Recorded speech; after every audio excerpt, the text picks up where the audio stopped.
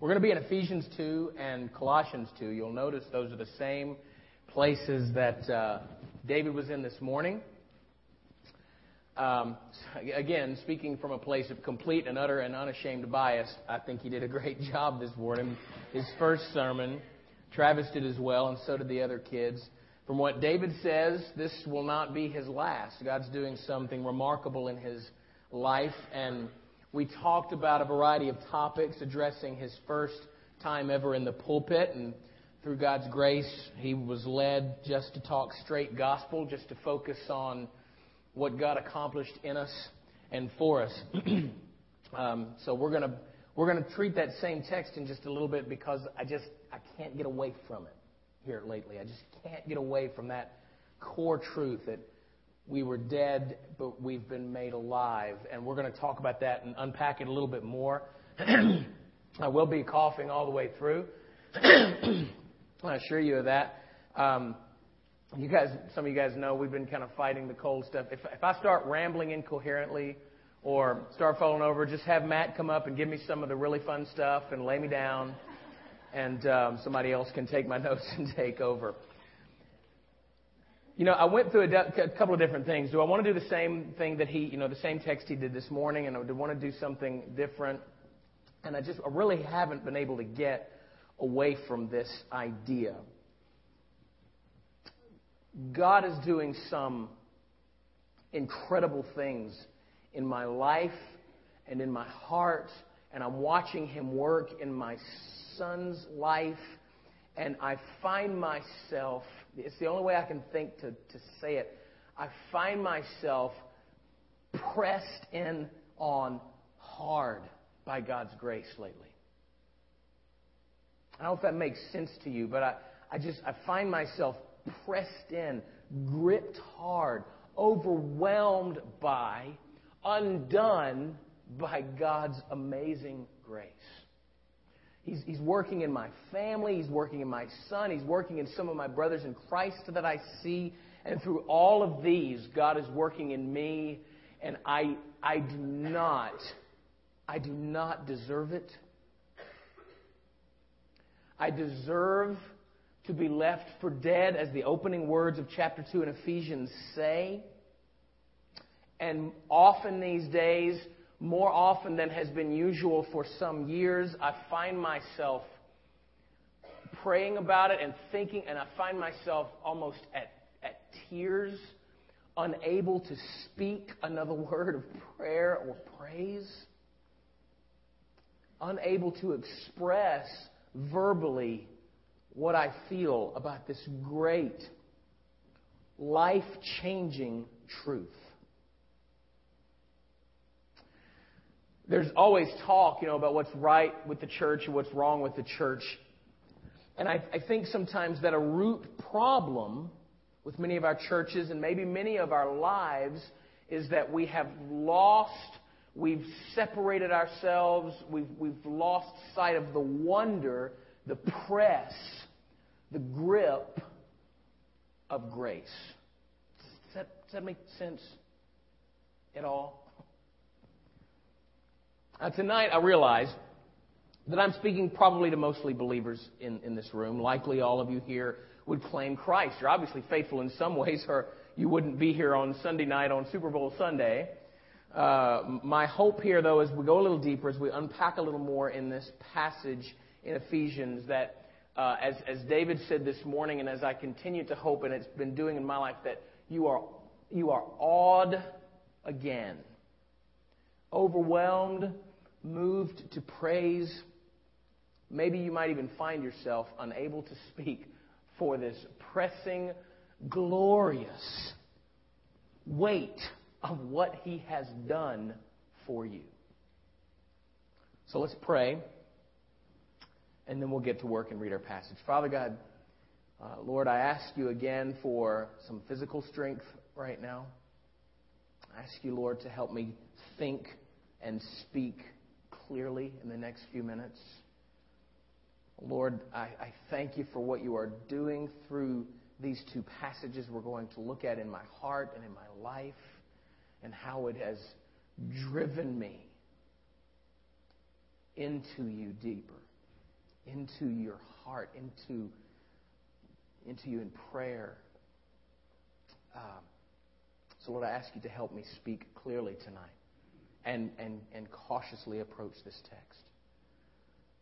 That you would get glory and that your grace would become even more amazing to us again. We ask it, Lord, in the name of our Savior, Jesus Christ. Amen. Ephesians chapter 2. We're going to read the first 10 verses. And you were dead in the trespasses and sins in which you once walked, following the course of this world, following the prince of the power of the air, the spirit that is now at work in the sons of disobedience, among whom we all once lived in the passions of our flesh, carrying out the desires of the body and the mind, and were by nature children of wrath like the rest of mankind.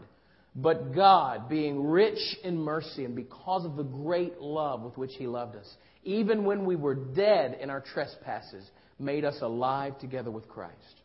By grace you have been saved, and raised us up with Him and seated us with Him in the heavenly places in Christ Jesus, so that in the coming ages He might show the immeasurable riches of His grace in kindness toward us in Christ Jesus. For by grace you have been saved through faith, and this is not your own doing. It is the gift of God, not a result of works, so that no one may boast. For we are His workmanship, created in Christ Jesus for good works, which God prepared beforehand that we should walk in them. Now, this first passage, as David put so well and so simply this morning, it basically breaks down into two sections. He said, you were dead, but God.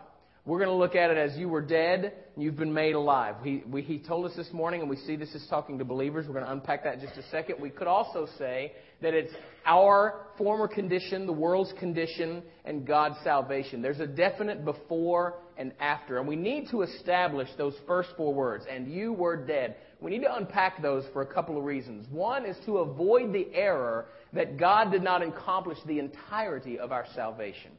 Because we could easily slip into the error. Those of us that have been in church our whole life, my son's been in church his whole life, I've been in church just about my whole life. Those of us that have been in church our whole life and been believers for a long time, we are particularly vulnerable to religion. Not relationship, but religion. We are particularly susceptible to Phariseeism. Okay, we are. So we need to avoid the error that we had anything to offer. And actually, that's number two, to avoid the error that God did not accomplish all of our salvation, and to correct that idea that we help God or that we earn anything with God in any way. So we're going to take the phrase, you were dead in your trespasses and sins. We're going to break that up just a little bit because it's important that we get this. So let's break it down, and then we'll come back to why. The word you obviously refers to believers here. That's a plural pronoun. More specifically, Ephesians and Colossians, that word is always addressed to those groups which were Gentile believers. So by direct application to us, we are Gentile believers, right? So we know we're included in that group. Paul makes a second statement in a minute to include everybody else. We'll get to that in just a second. But there's no doubt here that God, through Paul, is speaking to us. Okay? You with me? It's important that we get this. You'll see why, hopefully, in just a minute. Hopefully I can make that clear. You were dead. This is spiritual death. The Greek word here is nekros, from which we get necrophobia, the fear of death, necromania, the obsession with death. It means dead. As Jerry Clower would say, stone cold, graveyard, dead. It is, one commentator used the phrase, a living corpse. Okay? It is lifeless, hopeless, helpless. David said it very well this morning. A dead man cannot save himself. A dead man cannot do anything for himself. And that is where we were. Okay? Us, we were dead. We were dead in our trespasses and our sins. The word trespasses here literally means falling to one side. It had to do with the Hebrew concept of deviating from God's way, God's path. God had one path of moral law, and we would to trespass would be to fall to the side of that. We fell out of line with God. Okay? The other word that he uses there is sin. This is the idea that we hear often of missing the mark, of falling short of God's design and standard for man. Now, we often have the idea of the archer who draws back and misses the bullseye. I don't like to think of it that way. I think that the bullseye is so far out there, no matter how good an archer we are, we have no hope of hitting the mark. You see the difference? One leaves the possibility that I might hit it on my own. There's no hope of us hitting the mark. The point here is that we were dead in every way possible. There is no way we could have helped God. There's no way, because we were good little boys and girls, that we made it easier for God to save us or had anything to do with our rescue from that death. Are you with me so far? Now, from that one verse, we see what is the world's condition. We see our former condition. We see, once again, that it is just beyond desperate. It is hopeless. Lest we miss the point that Paul is talking again to us, he strengthens that case in verse 2 and 3, in which you once walked, following the course of this world, following the prince of the power of the air, the spirit that is now at work in the sons of disobedience, among whom we all once lived in the passions of our flesh. Again, you is still pointing to believers, specifically Gentile believers, via the addressees of the letter, the Ephesians and the Galatians in both of these cases. The we, in verse 3, Paul is including himself, and probably his ministry team, which was probably made up of Jewish believers, and all of his Jewish countrymen. In other words, everybody starts from the same place. Death. Are you with me? Okay. We have to solidify this idea that we were completely, hopelessly dead. The word I find interesting here that caught my attention this time around through this passage is the word following, in which you once walked, following the course of this world, following the prince of the power of the air. You see, we might make the mistake of thinking that lost people can't help the way they act. That when we were dead, maybe somehow before we heard about Jesus, we weren't accountable for our sin. Not really. The lost people just act like lost people, right? We couldn't help it. You don't follow something or someone by accident. You don't just fall into line. It is an act of will. Do you see the difference? You do it. You follow the world. You follow your nature. You follow Satan by choice. We were following the world when we were dead, and we were doing it willingly. And there's the rub for those of us that have been believers a long time. Because those of us that have been believers a long time, those of us that have been in church our whole life, we don't like to think about the idea that we ever loved sinning. And we did. How dare we be so self-righteous, so pharisaical to say, I never loved sinning. Of course you did. You were a sinner. That's what sinners do. They sin. Right? If we're honest to ourselves, we know that it's true. Particularly if you came to Christ later in life, say late teens or later, you know that it's true because you had plenty of time to sin. We loved sinning, and we know we did. We loved lying. You don't have to teach a child to lie. You don't have to teach a child to be mean and selfish. We loved cheating. We loved being immoral. We loved being self-righteous. We loved being judgmental. Some of us are being it right now by folding our arms and saying, I never loved sin. Of course you did. You were a sinner. It's important that we get this. It's important that when we sing the line from the song that's becoming one of our regulars, and as I ran my hell-bound race, indifferent to the cost. That's true of every one of us as we sing it. You looked upon my helpless state and led me to the cross. You don't follow something by accident. It is an act of will. Your will, my will. We sinned willingly. We sinned gladly. We sinned effectively, and we sinned completely. You don't think so still? You really don't think so? You need to go back and read Jeremiah 17:9, because your heart is a liar. Your heart is deceitful and desperately sick and wicked. Who can know it? Certainly not you. Romans 3:10 and 11 quotes an Old Testament passage where it says none is righteous. And it's speaking to believers. None of you is righteous. Not one. No one understands. No one seeks after God. You cannot trust yourself. You cannot trust your heart. You cannot trust your own righteousness because you have none. We must come to grips again with the fact of what we were saved from. We were dead, happy, willing, fully engaged, dead sinners, and we were happy about it.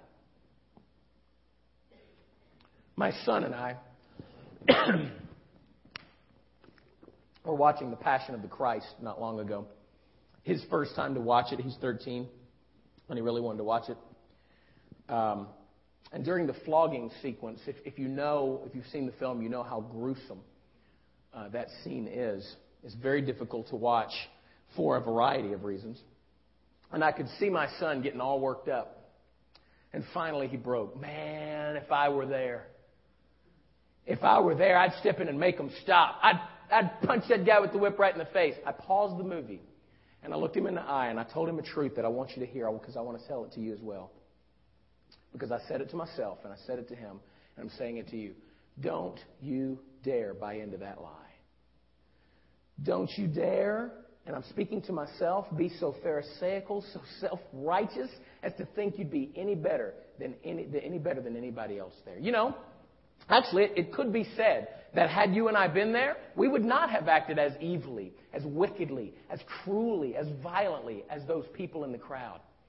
As evilly as the plotting Jewish leaders, as violently as the Roman soldiers. No, we wouldn't have done as wickedly of them. We would have done much worse. Much worse. And if we think any better of ourselves, that's the first place we need to repent. We would have been much worse. Why? Because we were dead. We were sinners. We followed the world and the prince of the world, and we did so willingly. It's important that we get that. Because if we don't get this, we can start to think that we had something to do with our salvation. And we didn't. We can start to think that, I wasn't as bad as that guy, so Jesus really didn't have to work as hard to save me as he did that guy. We can start thinking that baloney. We can start thinking that somehow we didn't have as far to go from where we were to the cross, and we've been pretty good since then, so we must have more points than our neighbor. We didn't, we wouldn't, we don't. We were dead. I was, you were, and frankly, some of us in the church, maybe some in this room, still are.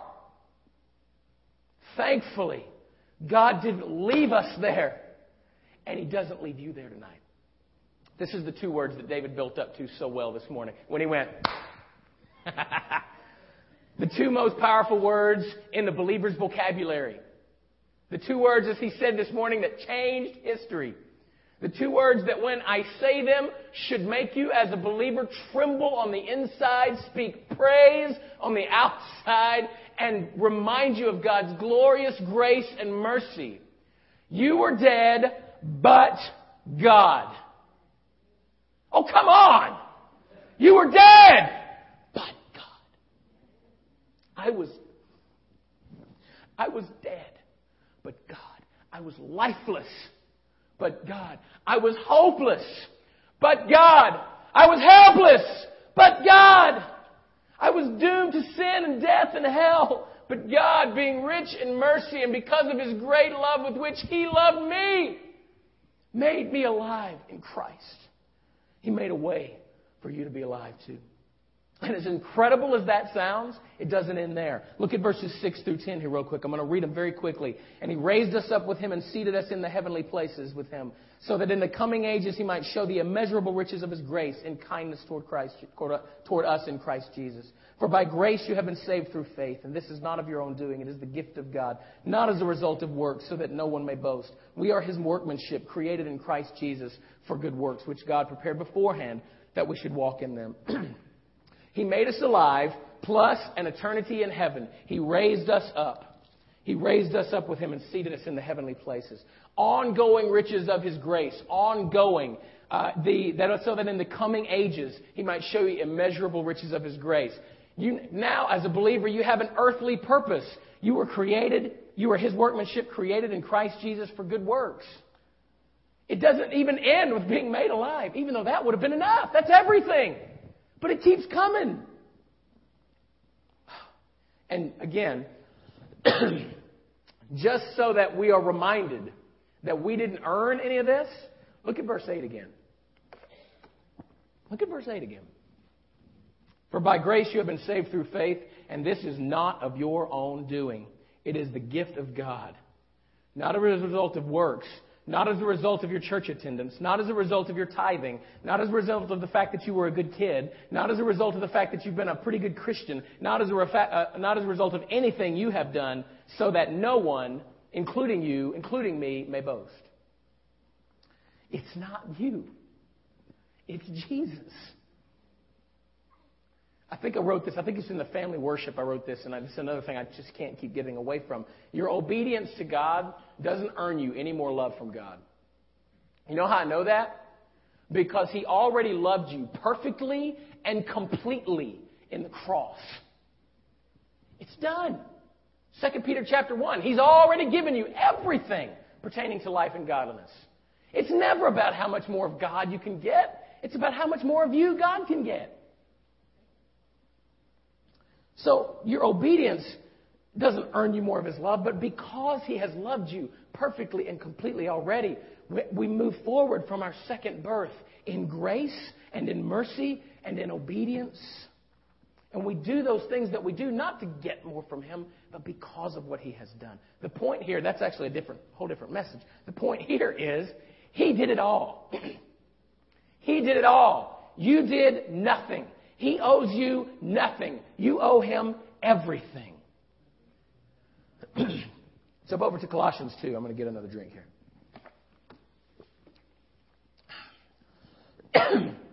Colossians chapter 2. I love how David expressed this morning. He was kind of reasoning his way through to a very uncomfortable statement. God is holy. God cannot tolerate, because He's holy, God can't tolerate unholiness, or as David said this morning, impurity.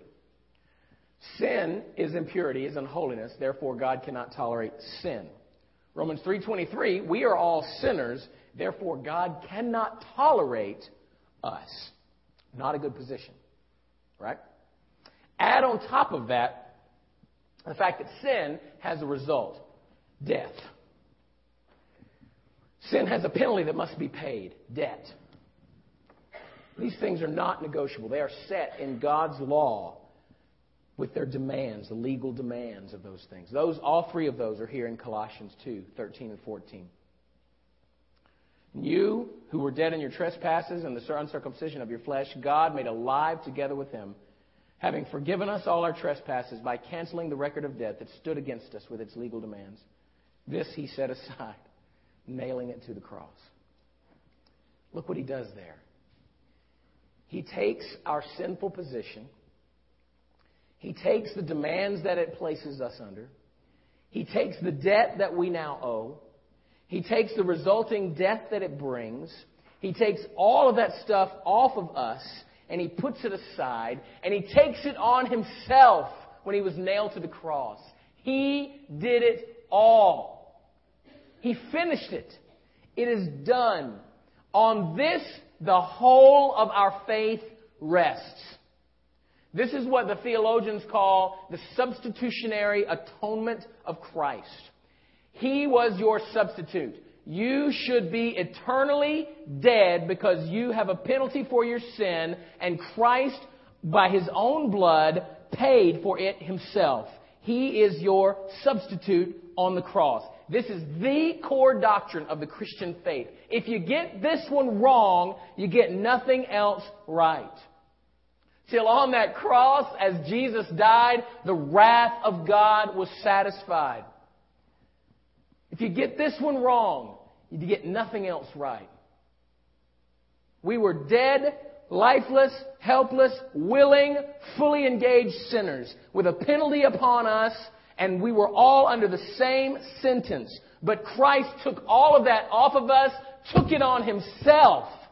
He didn't just put it aside. He took it on Himself and nailed it to the cross when He was nailed to the cross. He is your substitute, atoning for your sins. Now, this is where I really wrestled with how to say some of these things, and I can't figure out another way to say them. We must place all of our faith in Christ alone. As the song says, in Christ alone, and His finished work on the cross, and His victory in the empty tomb, evidencing it in our lives by the grace of God. There can be no faith in anything you say or do or think. It must all be in Christ. Do you get that? Do you see why that's important?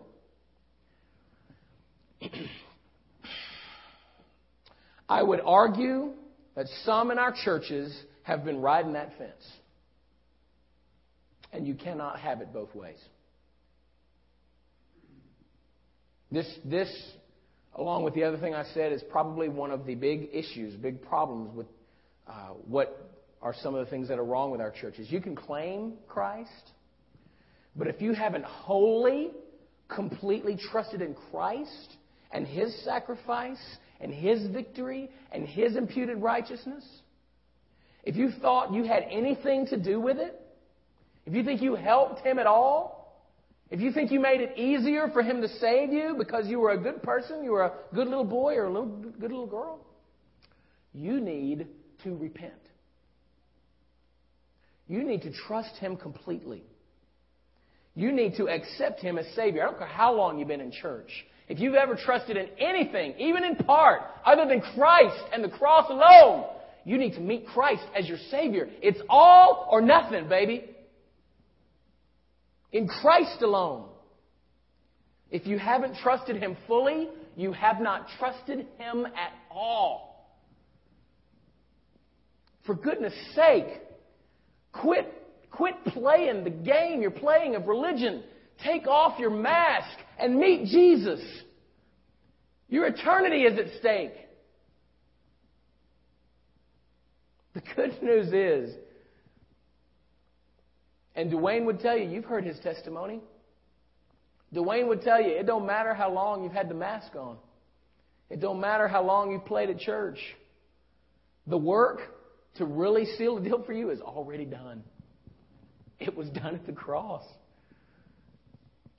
But you have to place your faith in Him. Now, for the believer in Christ who has totally, fully, completely trusted in Christ, and you're truly a member of the kingdom, I think, as this is what it's done for me, I think this should have two results. Even if you're just moved just a little bit to a deeper understanding of what this means for you, what this means for what Christ has done for you. If He's opened your eyes even just a little bit more to where you were and where He's brought you, two things. One is you should be amazed all over again. All over again. Again, my son said it well this morning. He said at the end, I was listening to it just a minute ago as I'm getting ready to put it up online. He said, my hope is that you just fall in love with Christ all over again. You did nothing. He did everything. If you've ever thought you had anything to do with your salvation, your position, your righteousness, you need to repent. It wasn't you. You didn't even help. In fact, it could be said that we were dragged kicking and screaming all the way up till the moment when we finally responded to His call in our life to salvation. It was all Jesus. Believer, be amazed again. Be undone. Let your dignity go and be crushed by the grace of God again. I say that phrase and I keep coming back to it. Be pressed by the weight of what God has done for you. The second thing is this. You should be, and I can't even come up with a word. You should be immediately disturbed. That doesn't capture it. You should be wrecked. You should be broken.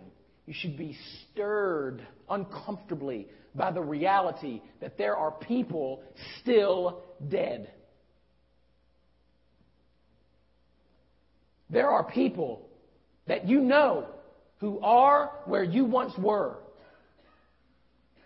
The same thing Christ did for you, He has done for them. And they need to know. And you might be the only person they will listen to. You don't need to come see your pastor and say, would you go see this person? You need to go tell them as one dying man to another dying man. You might be the only one they'll listen to. They need to know from you how to come to life from death, to light from dark, to freedom from bondage. It's only through Christ, and you might be the only one they'll hear. And they are not all in Africa, though we should go to Africa. They are not all in Chicago, though sometimes we think that they're all in Chicago, though we should go there. Some of them are in your town, in our town. Some of them are in your workplace. Some of them are in your school. Some of them are in your family. Some of them are in your church. Be amazed and be broken. He has made you alive, believer. But there are others still dead. So what do we do? What do we do? How do we respond? I brought the video that he showed this morning. I want to show it again. I have the time to do it. Because I can't watch this thing without just being undone. John, can we play that video? It's the last one in the schedule. Maybe you weren't here this morning. I want you to see this, and this will help you hopefully gain just a little bit deeper grasp. And then I'll come back up.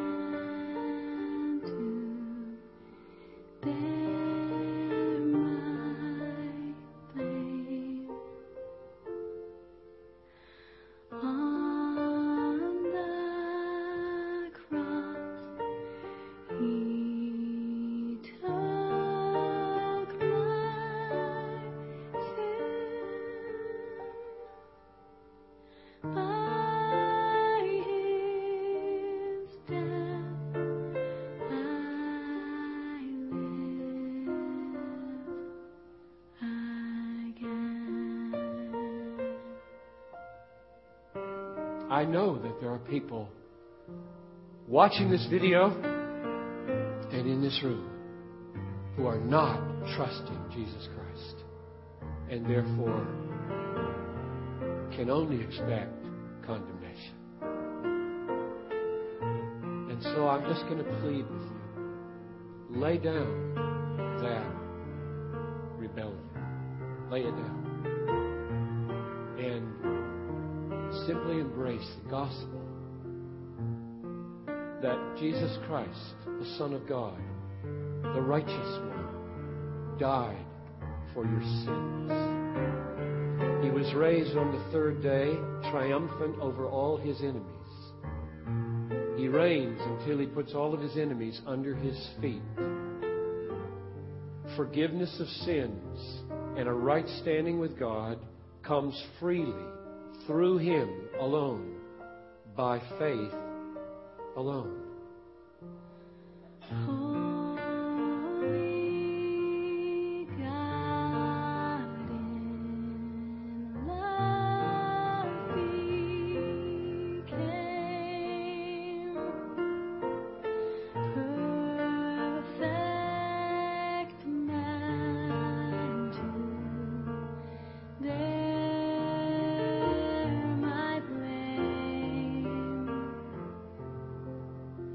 On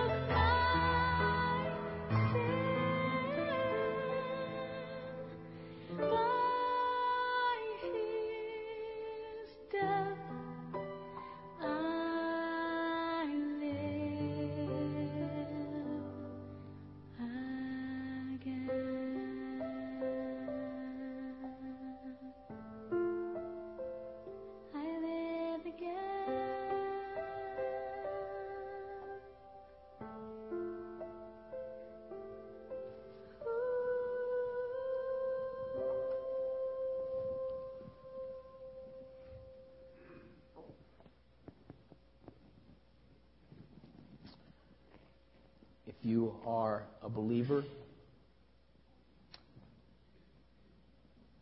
perhaps you need to be undone again. Perhaps you just need to be amazed again at what He has done for you. You need to be broken, disturbed, moved to action by the fact that there are others, neighbors, friends, family, that are still dead. Rejoice, give praise, be broken, and get busy. Perhaps you are coming to terms with the fact that you have been trusting, even in part, in your own righteousness, of which there is none. So you have never really, fully trusted Christ. You've never placed all your hope and faith and trust in Him because you thought you really helped a little. You need to meet Jesus. You cannot have it both ways. You've either fully trusted Him as your Lord and Savior, you've either trusted Him completely, or you haven't trusted Him at all. You need to trust Him. You need to meet Him for real. Well, I've been in church a long time, and what about people will think? Who gives a flying flip what anybody else thinks but God? Take your mask off and meet Christ. Perhaps you're here. It is possible, even on a Sunday night, on Super Bowl Sunday with the crowd that's here, that you've just never trusted Him. You've been thinking about it. You think you got to take care of some things first. You've been putting it off. Maybe this is the first time you're hearing about Him ever. Don't wait. Don't wait. You are dead. You are lifeless. You are hopeless. And if you're sitting here and you know that's you, and suddenly you're not happy about it anymore, you know what that is? That is God through the Holy Spirit calling you. He is telling you that's not what you were made for. I have life for you. Don't wait. I'm going to pray in a second. Brad's going to come up. He's going to sing a song probably everybody here knows. I want him to sing it. And I want our eyes closed so that doesn't become another mask for someone that needs to do something. And we're going to do it the way we've always done it. I'm going to be right down here. Maybe you don't want to come during the music. Come see me when we're done. I'll sit right down here on this pew, and I'll take you right through, straight through to the cross. It won't be me, by the way. It'll be Jesus. Because remember, you didn't do it. I didn't do it. He's done it all. I'll just show you the way. Father,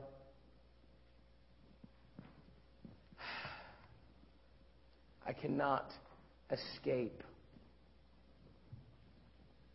this truth. I cannot move away from the fact that everything I have and am comes from you.